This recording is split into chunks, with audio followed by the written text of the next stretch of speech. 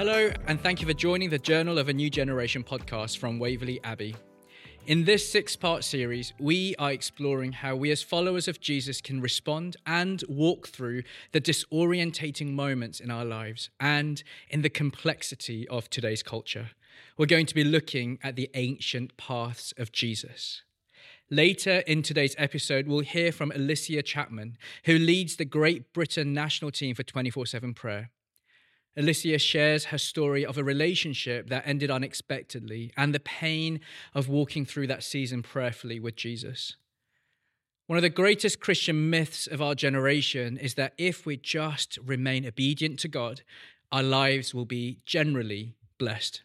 And by that, what we actually mean is that life will be without too many bumps along the way and it will remain safe and secure. So when we are met with a curveball, the things that we've seen on the news or in other people's lives, but never thought it would actually happen to us, we begin to ask some serious questions. Maybe I've done something wrong. Or perhaps I didn't hear God properly and made terrible decisions along the way. When the very community that I loved and was part of for 13 years of my life came to a sudden end, I also asked the same questions. So Jason, I'd love to know more about decision-making as Christians. We know that the life of Christ is in us and that we get to do life with Jesus. But I don't know about you, I don't get memos from God. I don't get calendar invites saying this is what I want you to do or task reminders. So how do we make decisions as Christians? Yeah, how do we make decisions? So in order to make good decisions, a word we might use is discernment. And we're trying to discern what's the right thing to do, but what's God saying to me? And for a Christian, we often want to know, Lord, what should I do? Lots of things for decisions. I think God leads us to a place where he said, you know what to do. Just get on with it. Act justly, love mercy. We don't need to decide if we're going to act justly. Just be just, be merciful. Yeah. But when it comes to the big things of life that we might say, what am I supposed to be doing? What am I supposed to be investing myself in when we come to crossroads, when we come to threshold moments in life? And we're trying to make decisions. We rightly should pause and say, how do I make those in partnership with God? How do I make them in partnership with the Holy Spirit so that I'm doing that? And there's lots of different ways that people talk about how you discern God's will for your life and making decisions. One that I love and I found really helpful would be cribbed from Ignatius of Loyola and the spiritual exercises. The spiritual exercise is designed to take people through a reflection on the life, death, resurrection of Jesus, to encounter God in such a way that we are able to get as close to him as God would want us to be in that time of prayer, but also so that we might be free from attachments, free from false things that have our hearts and our desires, so that we can return ourselves to God. And Ignatius talks about making an election, making choices about what I'm going to do with myself and my life with God. And it's just, I find it absolutely, I'll try it with you and see if you find it helpful. So that the first step is, what's God told you that you don't need to doubt? And I think many times as Christians, we're like, we know. God's got our attention. He's convicted us. He's shown us as best as we know how. And that can actually be quite uncomfortable. Doesn't have to feel amazing. That's the first place. What do I know that I can't unknow? What's God told me that I can't unhear or have my attention? That may happen. And that's wonderful. Actually, there's a step before that. If it's illegal and immoral and, then it obviously isn't God. But then the first step is there anything that God's told me? And then the next step is consolation and desolation, which are probably beyond a conversation today. But where, as I look at things and consider them, and Ignatius gives some direction, but there's lots of ways that we can do it in general. If I was to do this, what might that look like? If I was to make this choice, what might that look like?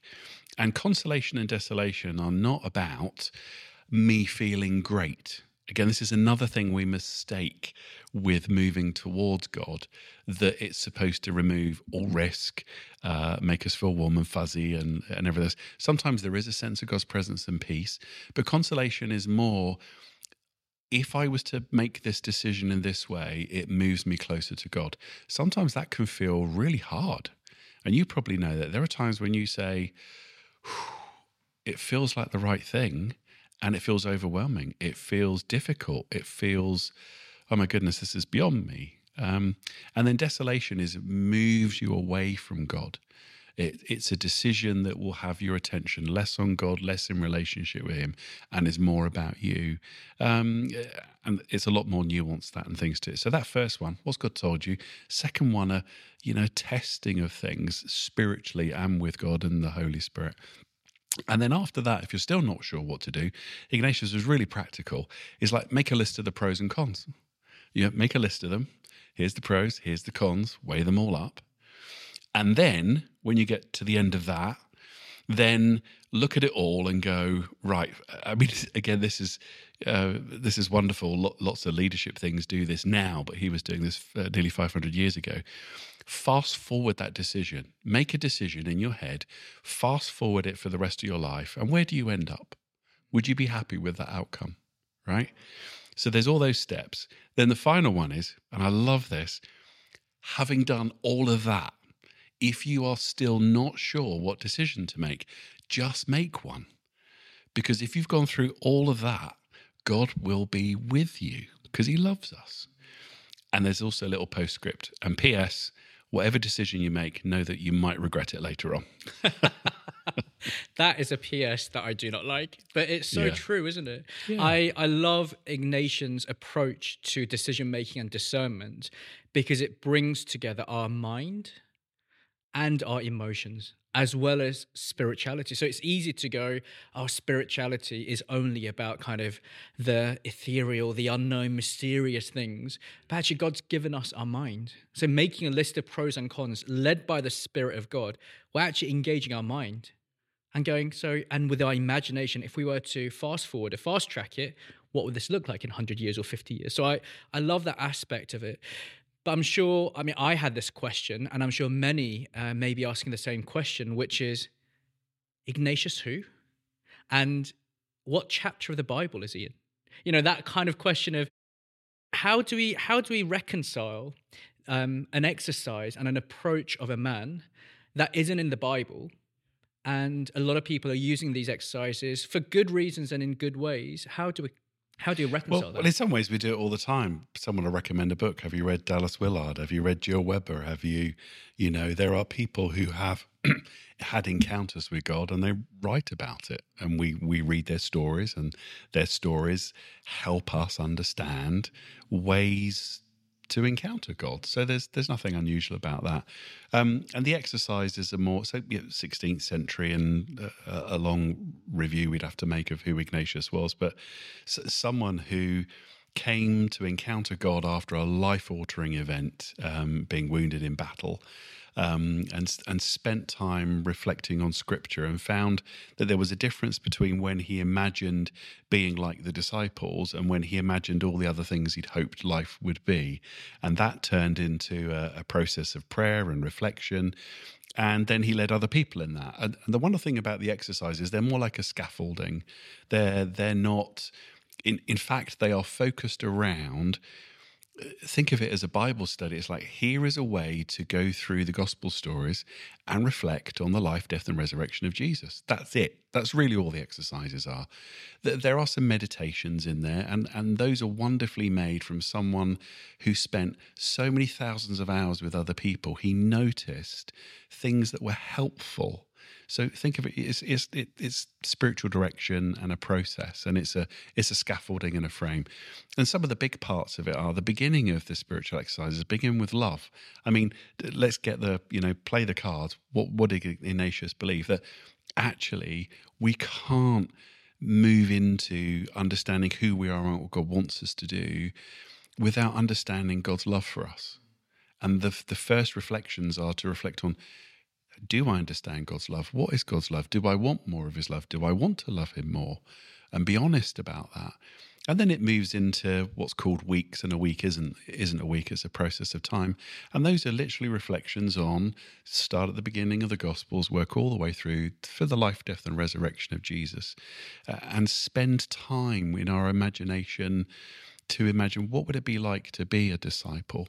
And I think Ignatius was convinced, and I am too, that when we spend time entering into the gospel stories and being with Jesus, we're not just learning facts about Jesus. The Holy Spirit is making those moments real to us as if we were there, and Jesus responding to us as if we were there. The exercises aren't just about imagination. You can walk and you can sing and you can write, and they're incredibly creative, very person-centered. Lots of commentators on the exercise. Some of the raised in the middle, they're about friendship, they're about love. One of my favourite commentators, George Aschenbrenner, said, it's a bit like you're bringing people to, it's a way to get people to enter into the story of Christ and come before the foot of the cross and go, there's Jesus, let me know what you make of that. And to meet him and spend time with him. So that's all the exercises. There's lots of other ways, to do that. And lots of other people have got great books and materials. It's just that this one, started in the 16th century. It stood the test of time a little bit. Yeah. Yeah. What I really appreciate about this approach is that, just a little bit like what I shared earlier, there's often this sense that when we face a difficulty, that somehow I've made the wrong decision. But starting from a place of knowing that you're loved by God and framing it as this isn't punishment, but somehow I can find the love of God even in the midst of what seems like a horrific situation, because that love remains the same. That is such a powerful thing, isn't it? It is. And the spiritual exercises do what lots of different understandings of spiritual formation, in other words, growing and encountering God, that Christians have learnt over the years do, that human beings tend to work at the most superficial level is our circumstances. And sometimes that can be the sole place that we live. Is this going to work out the best for me and get me what I want? And a circumstantial life is not a great life. We're tossed around by whatever's happening to us. The next layer down is, who am I as my character as a person? Awful things might happen, but how do I choose to behave and respond? I can act justly, love mercy. I'll bring some of these other things back. Doesn't matter. My circumstances, my Psalm 73, my flesh and my heart may fail, but God is my strength and my portion forever. But there's a layer underneath that, and that's the one that Jesus wants to get to, that the Father wants to get to with us. And it's about identity. Who am I? And that's what the spiritual exercises focus on. Who am I in my core identity and before God? And what do I want that to be? Can I hear an invitation from God for what he wants that to be? Because that changes everything. So we know it. When my daughter was born and I became a dad, suddenly, there were lots of things. We didn't have much money and needed to buy things and do things. But I remember buying her a pram and I couldn't afford it. And I was like, how am I going to pay for this? It didn't matter.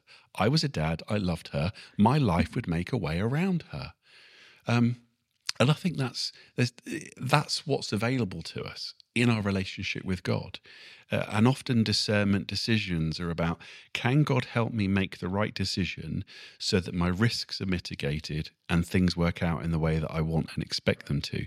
When we abandon that and come to a place of, God, this would be Ignatian, Lord, in this moment, what is the greatest return of myself to you in love? Do you get the difference in the question? Because then it doesn't matter whether it works or doesn't work or something happens. It's a very different order of question. And it's the one with the belief that God loves us, and whatever happens to us is the greatest, richest kingdom experience that we could have in the decision that we make. Even if and for many Christians in history, as we know, we make decisions and things do not work out how we'd expected, but that still doesn't mean they were the wrong ones. Wow. So these spiritual exercises have the opportunity to separate us from the circumstances and the situations we're facing, and from those things defining us and defining God's love for us, to go, actually, I'm going back to the truth and the root of it all, which is I am loved by God. This is who I am. And then we engage with the situation in a completely changed and transformed way. I mean, the spiritual exercise, I say, they're like lots of other modes and processes for doing spiritual reflection and with a spiritual director. But it's just an intentional way to be led through and think, what level am I living? Is it all surface? Is it about circumstances and things and stuff? Is it about my character and my choices? Or is it about my identity? And who am I? Who we are changes everything. We know that in all of life. Okay.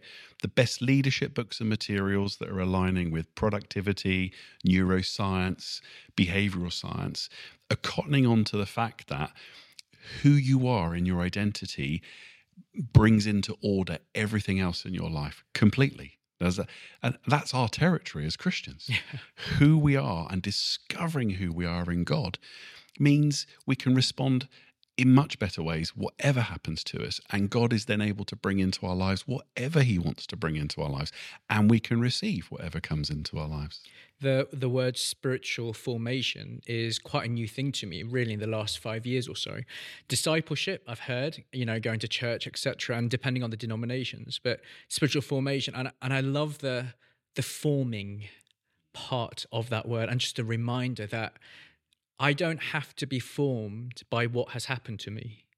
I don't have to be formed by even the decisions of others that have affected me constantly, whether that be childhood, adult, whatever. But I can be formed according to Jesus, according to who he says that I am. And that's the most freeing thing, isn't it? It's so wonderful. So for those who, for whatever reason, and those who are listening and watching this podcast, we're not saying the only way to discern the will of God is through Ignatius or spiritual exercises. But what are some of the other ways that we can move towards making healthier decisions? And by healthier, again, we're not saying best decisions, i.e. avoiding any kind of suffering. And a PS, suffering happens in life. So how can we move towards making decisions that are with God? Yeah, I think we can keep it quite simple in some ways. A bad sign is making decisions on your own in isolation from other people. So often we, try and figure things out on our own. That's not great. And if we do involve other people, we often make sure we talk to the people that would give us the answer that we want. And that's not a great practice either. So what we want to do is go to, and have confidence. If we go to God and we say to him, Lord, show me, tell me, and ask him. Scripture tells us he's a good father. He will, in a myriad of ways, show us. Go to other people. This is why having Christian friends and people that are part of the body of Christ, and going to people that will want God's best for you, not what you want things to work out. Do you get the difference? Big difference. Someone who goes, I want you to speak truth into my life. You see me, you see my potential, you see who I could be. As I face this, what do you think? Don't pull any punches. People that you trust, that see more. It's often easier for other people to see what God has in us than we can. So we do that with God ourselves. We do it with other people. And of course, we've got God's word and we can read and pray and stuff. And I don't think it's more complicated than that. And then getting to the point where we make decisions, if we've discerned something, and go, Lord, if we go, Lord, as best as I know, I'm doing this. And I've done that. And that's it. That's all we have to do. There's something beautiful about kind of resting and relaxing into the grace of God, the goodness of God, that, even if I am stupid, even if I've made a silly mistake, if the heart intention is, God, I know you love me and I love you, I want to do what is right by you, then of course a good father will go, yeah, that wasn't the best, but it's okay. I'm going to help you out anyway. And there's something kind about that. And I think when it comes to decision making, I know for me, I forget the kindness of God, that he's kind, that he's not just, righteous and holy. He's really kind. There's a kindness and a gentleness to him, which is wonderful. Thank you, Jason. Spiritual exercises. I shared one of your blogs actually a while ago, and I got chatting to a few friends, and there's lots of different thoughts and feelings around this. I mean, I come from a charismatic evangelical circle, so most of my network of friends are from that background. And so spiritual exercises just seems, I don't know, religious, seems repetitive. It can seem lifeless. And I know that you're a spirit-filled Christian. So talk to me about this, Jason. Yeah, so firstly, if we get hung up on spiritual exercises as some sort of, Catholic liturgical thing, firstly, it's used by lots of people who aren't Catholics. But the way I think about it is, I've already mentioned it's scaffolding, but think of it like Bible study notes. Many of us are used to Bible notes. You have someone who says, hey, here's some passages from the Bible, and here's a story, and here's a way to walk through it. In that sense, it's no more than that. It's very similar to that. And we probably wouldn't object to that, having some Bible study notes. So they're called exercises. One of the reasons they're called exercises is Ignatius said, hey, that's how we engage with the rest of life, body, soul, mind, spirit. It's fully engaged. Right. It's not exercises as in strictures and you must believe this and do this. So it's just, that's the word, and exercises. So think of them as Bible study notes. There are biographies from Christians in history. I don't know if you wouldn't object to reading a biography by someone who had had an amazing experience of God. Yeah. And they are supplemental. They are not alternatives to Scripture. In fact, the spiritual exercises themselves are based completely around reading Scripture, meditating on Scripture, praying through Scripture. Incredibly biblical. And that's probably one of the ways to engage with any course of things that you were reading. So, I'm a charismatic evangelical, spontaneously, God might speak to me, I might sit and pray. But I found that, and it took a few months to go through, having daily directions, simple ones, to read passages of Scripture and be asked questions and talk to the Lord about them. In fact, in the exercises, the word is colloquy, which means conversation. I mean, I don't know anything more truthful and intrinsically aligned with being a charismatic evangelical than chatting to God. And I discovered God as my Father in a way I'd never really talked to him as my Father. And through the exercises, the reflections on Scripture, started having conversations with God. He said, I want to talk to you and I want to listen. And in fact, I consider myself being probably more charismatic and more evangelical as a result of that. And in fact, the books on the spiritual, you'll find this, I'm sure you have done, but I did. You start reading books outside of your normal church stream by people in different traditions. And I love some of these Jesuit priests, they are head over heels nuts about Jesus. Yeah. And I'm like, that's evangelical. Yeah. It's about Christ and following Christ. So it's so true. The amount of times I've read something and I've gone, wow, my heart is on fire. I am so in love with Jesus as a result of reading this account. And then afterwards, I found out it was written by someone from a completely different stream of Christianity that I ashamedly once would have gone, oh, are they even Christians? And yet here I am going, this has lit my heart on fire for God. Earlier, I got to speak with Alicia Chapman, and Alicia shares very openly and vulnerably about her ending of a relationship and the journey that she had to go through. And exactly as we said, coming to realize and recognizing that painful moments doesn't mean that a decision was wrong. It's just part of life. But Jesus is very much in the midst of helping us walk through those moments. Hey, Alicia, thank you for joining me all the way from the Yorkshire Dales. Is that right? Close, yeah. Close. Whereabouts are you up north? So I live in a village called Oakworth, so I'm West Yorkshire. Okay. Even before we jumped on this call, we had a moment of laughter when I said, "Oh, everyone's got like disorientating moments." I was like, I'm sure you have had a fair few, and you just kind of threw your head back and laughed, and we both went, "Yeah, no, we've had a fair few in our lives, and we're not even that old, right? We've got many more years on this earth, and so it seems to be that one thing that does connect us as humanity is that we do experience these." Painful moments, unexpected things, both good, but really hard and challenging stuff. So I'd love to hear a particular moment in your life where you felt completely disorientated and said to yourself, yeah, did not see that coming. Absolutely. Yes. So I think we've all had a few, haven't we? But I think the one that came to mind as I've been preparing for this is actually relatively recent and part of my story. So I'd had quite traumatic relationship in the past, and just it had been not a nice environment to be in, and had gone on a real journey with God around that, and lots of healing, lots of figuring out what that was with Jesus. And after kind of many years, stepped into a relationship that was none of those things, that was kind and honouring and just full of love and all of the things that you hope in a relationship. And everything, it was like, okay, this is the person that I'm going to spend life with now.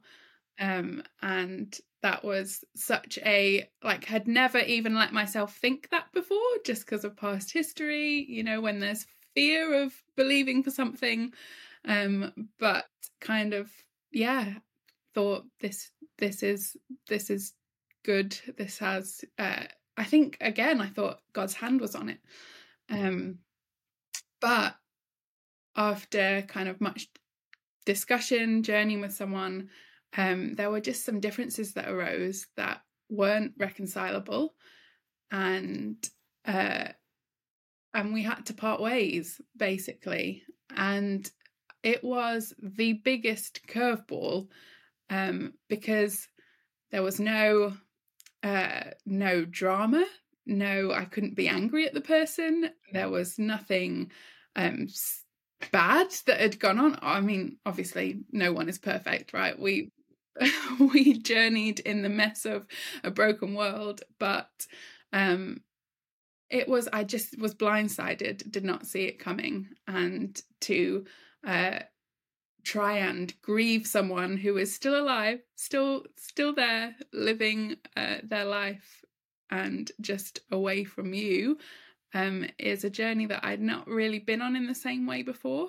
To grieve someone that you love, who also loves you, but that it's not right to continue in a relationship with, is, I think in terms of disorientating, I felt like my whole plan had failed, and a real sense of grief with that.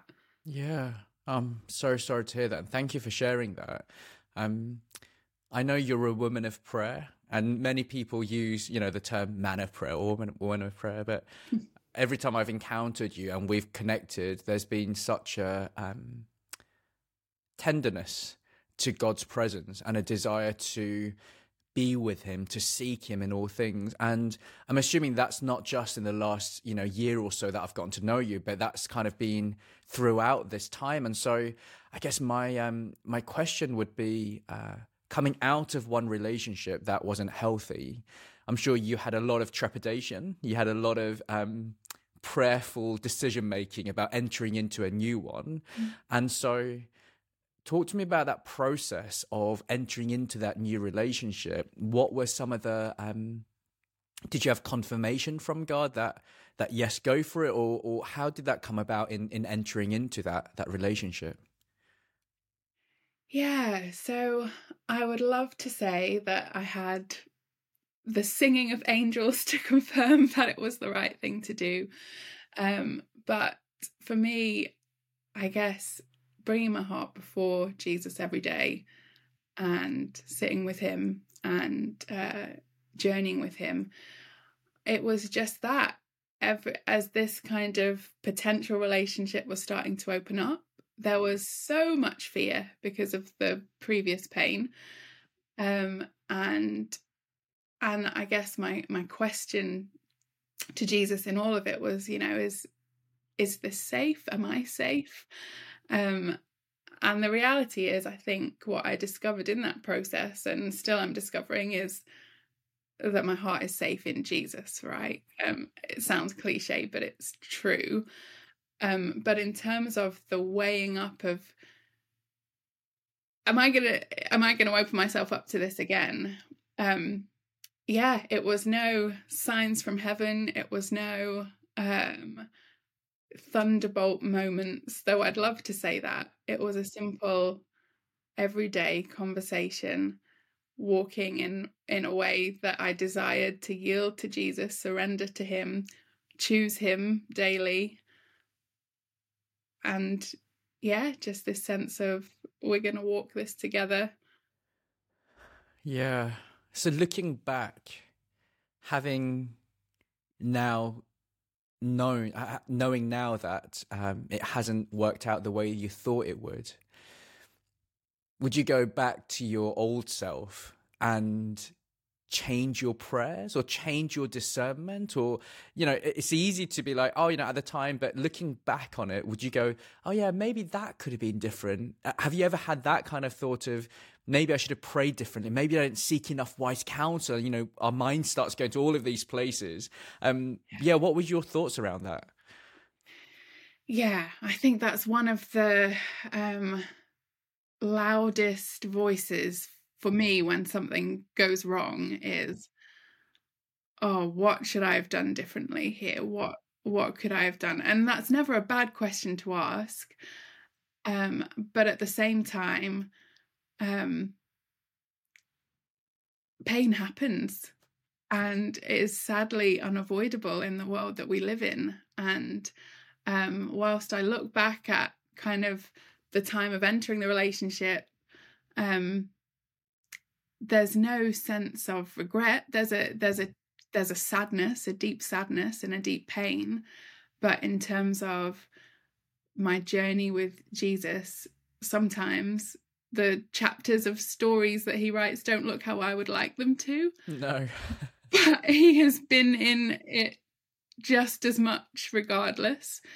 And so, yeah, in terms of my process of prayer, I think that daily yielding, that surrendering to his spirit, I think that is how I kind of walked into the relationship, and now in the ending of it, it has to be the continued walking. So could I have done things differently? Maybe. But I think in terms of, do I regret doing the journey with Jesus, even now it's gone wrong, and all of the complexity that now brings, because I thought this was God's will? That's an extra layer of pain for friends of Jesus, isn't it? As, hang on, God, I thought you were in this, and now it doesn't look like I hoped. No, I'd rather walk it with him than without him. I'd rather have done the journey with him every step of the way. So yeah. Wow. That when you spoke about it is often the case, isn't it, that when something goes wrong, we suddenly go back as though somehow we prayed wrongly. Because I think there's an expectation that if we pray the right prayers and if we do the right things, then we're not expecting a Porsche or a Tesla or, 5 kind of holiday homes, but you kind of go, okay, there's a base layer of standard of living, whether it be relationship, children, a healthy church community, and friendships, and food on the table, and work, and all of that kind of stuff. There's an expectation that if we just pray the right prayers and live a good life before God and righteously, then of course those things are going to happen. And yet, this is such a good reminder that actually pain and suffering and confusion is part of the broken world that we're living in. But Jesus walks us through in that. So in terms of that phrase, the will of God, oh, such a loaded phrase, isn't it? Oh my goodness.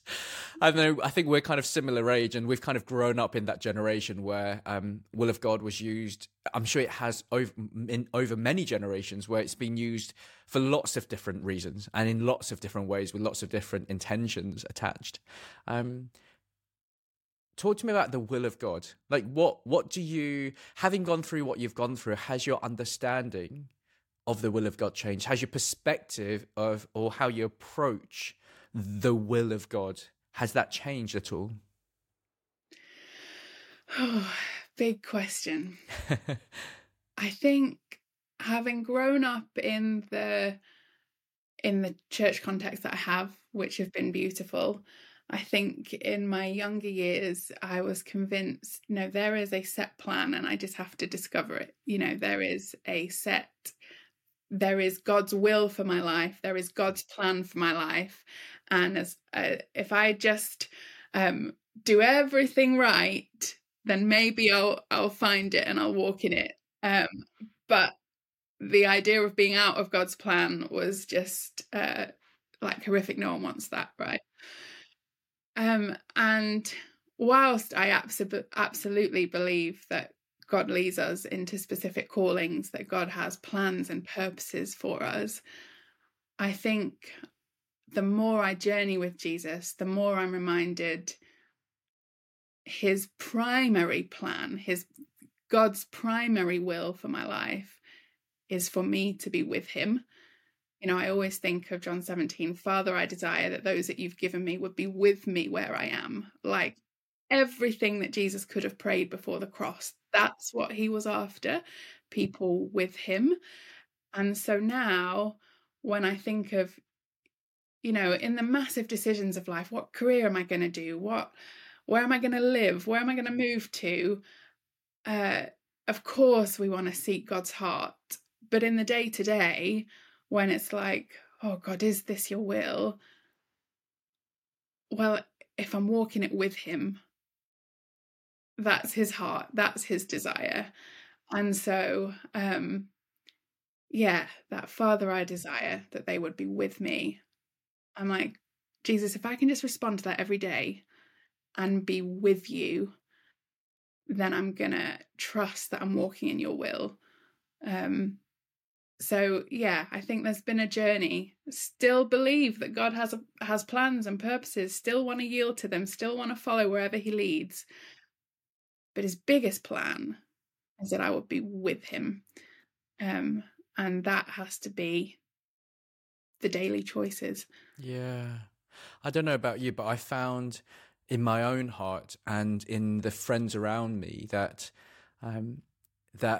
we kind of go into a very strong binary positioning. So either there is a specific will of God and we must seek it and ensure that no demonic activities are going to stop us from stepping into that specific path. But then those who have been through a lot of pain and suffering and disappointments are firmly in, or they misunderstand the contemplative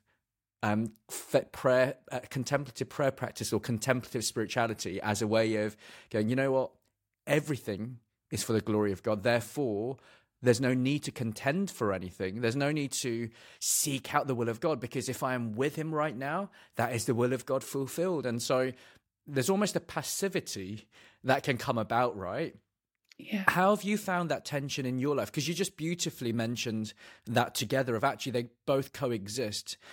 But I'm assuming that when you come out of a really painful moment, you may be leaning more towards one than the other. And as people, I know I've gone through those moments where I've gone to church or a conference and someone's preaching about the will of God, and my eyes roll, and I'm not proud of it, and I've repented of it, but I'll sit there and go, oh, the will of God again. Can we just be with Jesus? Can we just enjoy his presence and stop trying to figure out things? And then there's been other times when people have been like, I'm just here loving Jesus. I'm like, no, God has a specific plan. We've got to seek it and yield to it. And so how do you walk that tension, Alicia, in the day to day? Yeah, I think it really is a tension. As are so many things, aren't they, in the Christian walk? I Yeah. think for me, I don't know if this is a helpful analogy, but it's one I come back to often. Mm. Um, I live in a village that has a steam railway, right? That's exciting. I know. It's the railway children. It literally is the village of the railway children. Wow. But when I see a steam engine that is on track, it's moving with speed, it's heading in a clear direction, it looks easy. However, particularly for a steam train, the thing that causes that direction and that momentum is the hard work of stoking the fire. And, you know, for the guy who's actually shoveling the coals on, stoking the fire, that is not a comfortable position to be in. That is hard work. They're often sweating, dirty, mucky. When they get off the train at the end of the day, you can tell where they've been. They've been by the fire. And so to me, the posture of prayer, yes, we don't want to strive in the place of prayer, but it's not passive. It's stoking the fire, even in the places of pain, choosing discomfort sometimes to say, this matters. It's actually the fire inside that is going to keep me on the path that I'm meant to be on. And so I think actually prayer is where the tension lies for me, of like pressing into the will of God, but also receiving from him, also focusing on being with him. I think it's the posture of prayer where both are held in tension, because I'm going to press into God's heart. I'm going to put coals on the fire. I'm going to guard and cultivate this fire within. And in doing so, I'm going to move with God in the direction that I'm meant to be going. And in doing so, I'm going to discover his heart and press into that, and be active and intentional in partnering with him in that.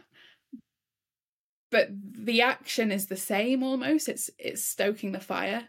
It's contending for the fire within, and from that place contending for what's to come. That's beautiful. So the stoking of fire, if we were to go real practical, because, you know, I'm sure people listen to these conversations, they're like, yeah, I'm going to stoke the fire for Jesus. And then they go, what does that mean? I don't know what that means. Going back to because for me, I think when I'm in a good place with God, i.e., what I mean by that is when things are going exactly as I think it should. That's what I mean, really. Then praising God and worshipping and giving thanks is so easy. It comes so naturally. You put on any song and you're like, Jesus. I'll be listening to, I don't know, Adele, and you're like, I hear God in the voice of Adele, you know, that kind of thing. But when it's in the painful moments and things haven't gone as I'd hoped or as I thought they should or they could, stoking the fire may look different. So for you, how has the journey of keeping that fire alive in prayer changed over the years? I'd love to know, has it changed? And if it has, how has it changed? Yeah, absolutely. So I've been on a real journey with this over the years, and I'm very much still on it.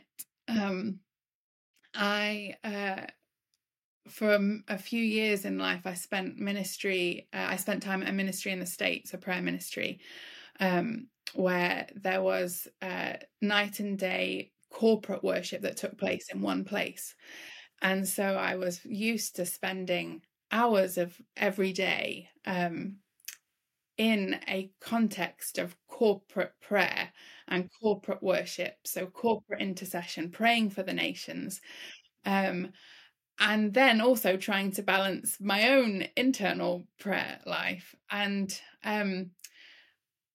so when I came out of that context, because it's very easy to stoke the fire when you're in a ministry where, like, my main job every day was to go and spend hours in corporate prayer. No one gets to say that, very, very rarely.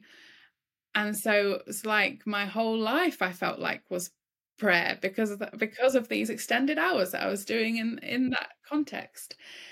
And then I left that and I came into a context where I had a job and it was just me and Jesus. And like, where's the band? yeah, Where are the flags that are waving the banner of Jesus over my head? where's the band? Where's the like fiery intercession all the time? And whilst there's such beauty in that, there is something powerful about corporate prayer. I had to learn to stoke the fire in a different way. And for me, I have this phrase that I come back to that is root forming rhythms.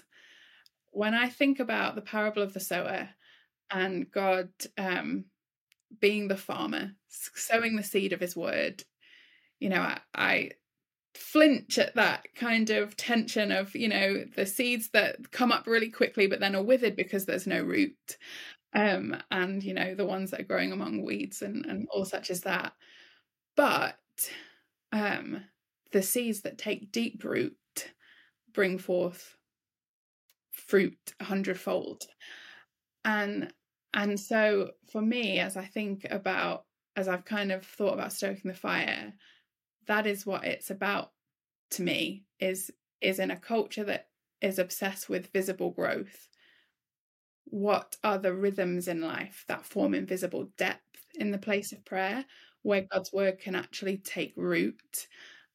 Because that is where my choices will change, my actions will change, my heart posture will change. And so for me, it's root forming rhythms that don't look that wild, like they don't look that radical, but it's choosing. I have a yellow armchair in my living room that's the first place I want to be when I get up, with my Bible, with my journal, and taking a moment to say, I'm here.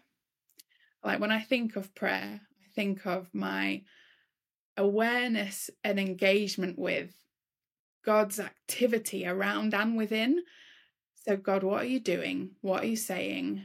What does it look like to partner with you in that today? What are you saying through your word?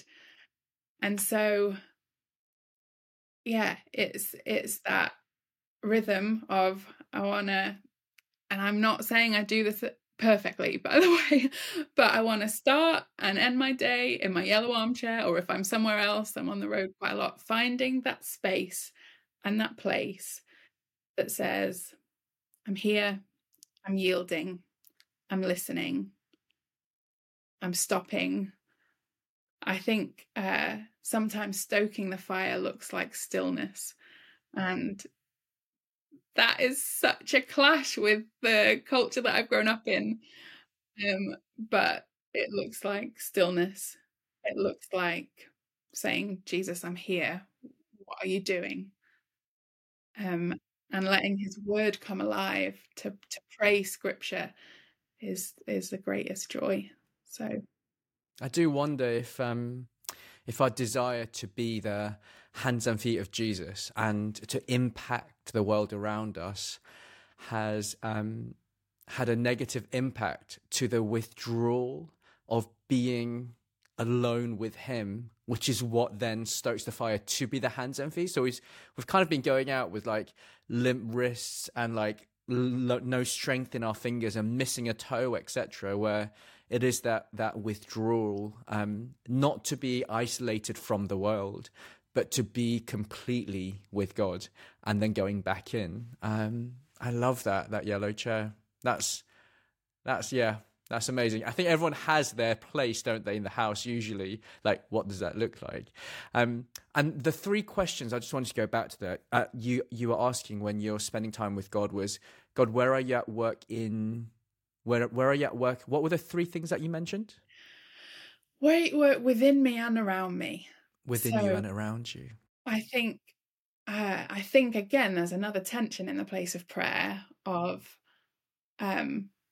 wanting to recognize what God is doing in my heart and in my life, but not becoming self-consumed.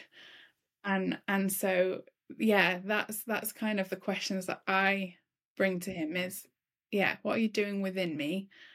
And I have a part to play in that. So that's where repentance and confession, as well as just reflection and gratitude. Where have I seen God's presence today? Where have I seen you at work? What are you doing within me? But then what are you doing around me? Which again, gratitude, but then intercession, or crying out for, God, I want to partner with you in that. What does that look like? Beautiful. Wow. I know that 24/7 prayer, which you're part of, and you you head up the team for GB, Great Britain 24/7 prayer. And I think it's 2024. Is that a special birthday for the movement? Is that right? It is. So 24/7 prayer turns 25 in 2024. There's a lot of 20s in there. 24, 24, 25. Gotcha. Yeah. Good memory. I love that. And you were telling me a little bit about what you're going to be doing within GB. So would you share with our listeners what's going to be happening in 2024 within 24/7 Prayer GB? Absolutely. So we in 24/7 Prayer GB are partnering with 24/7 Prayer Scotland and Ireland. And the real heart is we want to see a year of non-stop prayer. So at the heart of 24/7 prayer, funnily enough, is night and day prayer, is non-stop prayer.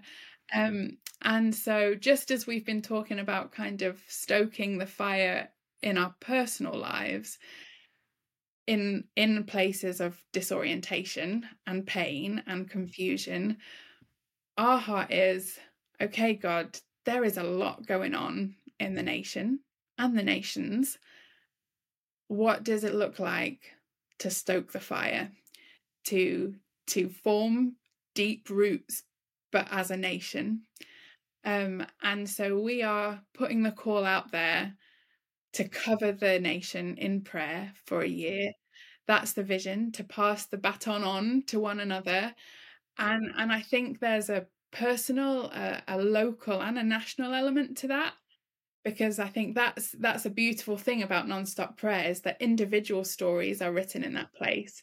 So if I sign up to my 2 hours as part of the story that God is going to write in the nation, he's going to do things in my own heart, because prayer is transformative.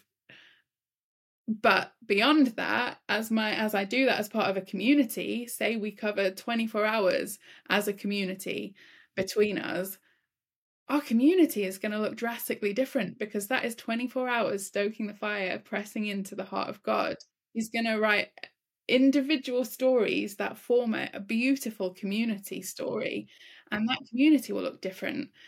But as that community then passes the baton on to another community, cover the nation, what could God do in a nation? What stories could be written across a nation as individual hearts, and then communities, and then regions say, the presence of Jesus first in the midst of everything going on? I'm going to stoke the fire. I'm going to form those rhythms and press into God in a unique way. So that's what we are hoping to partner with people on, and just say, hey, and prayer creatively, contemplatively, the fiery intercession. Let's pray. Let's be a nation on our knees and press in. Amen.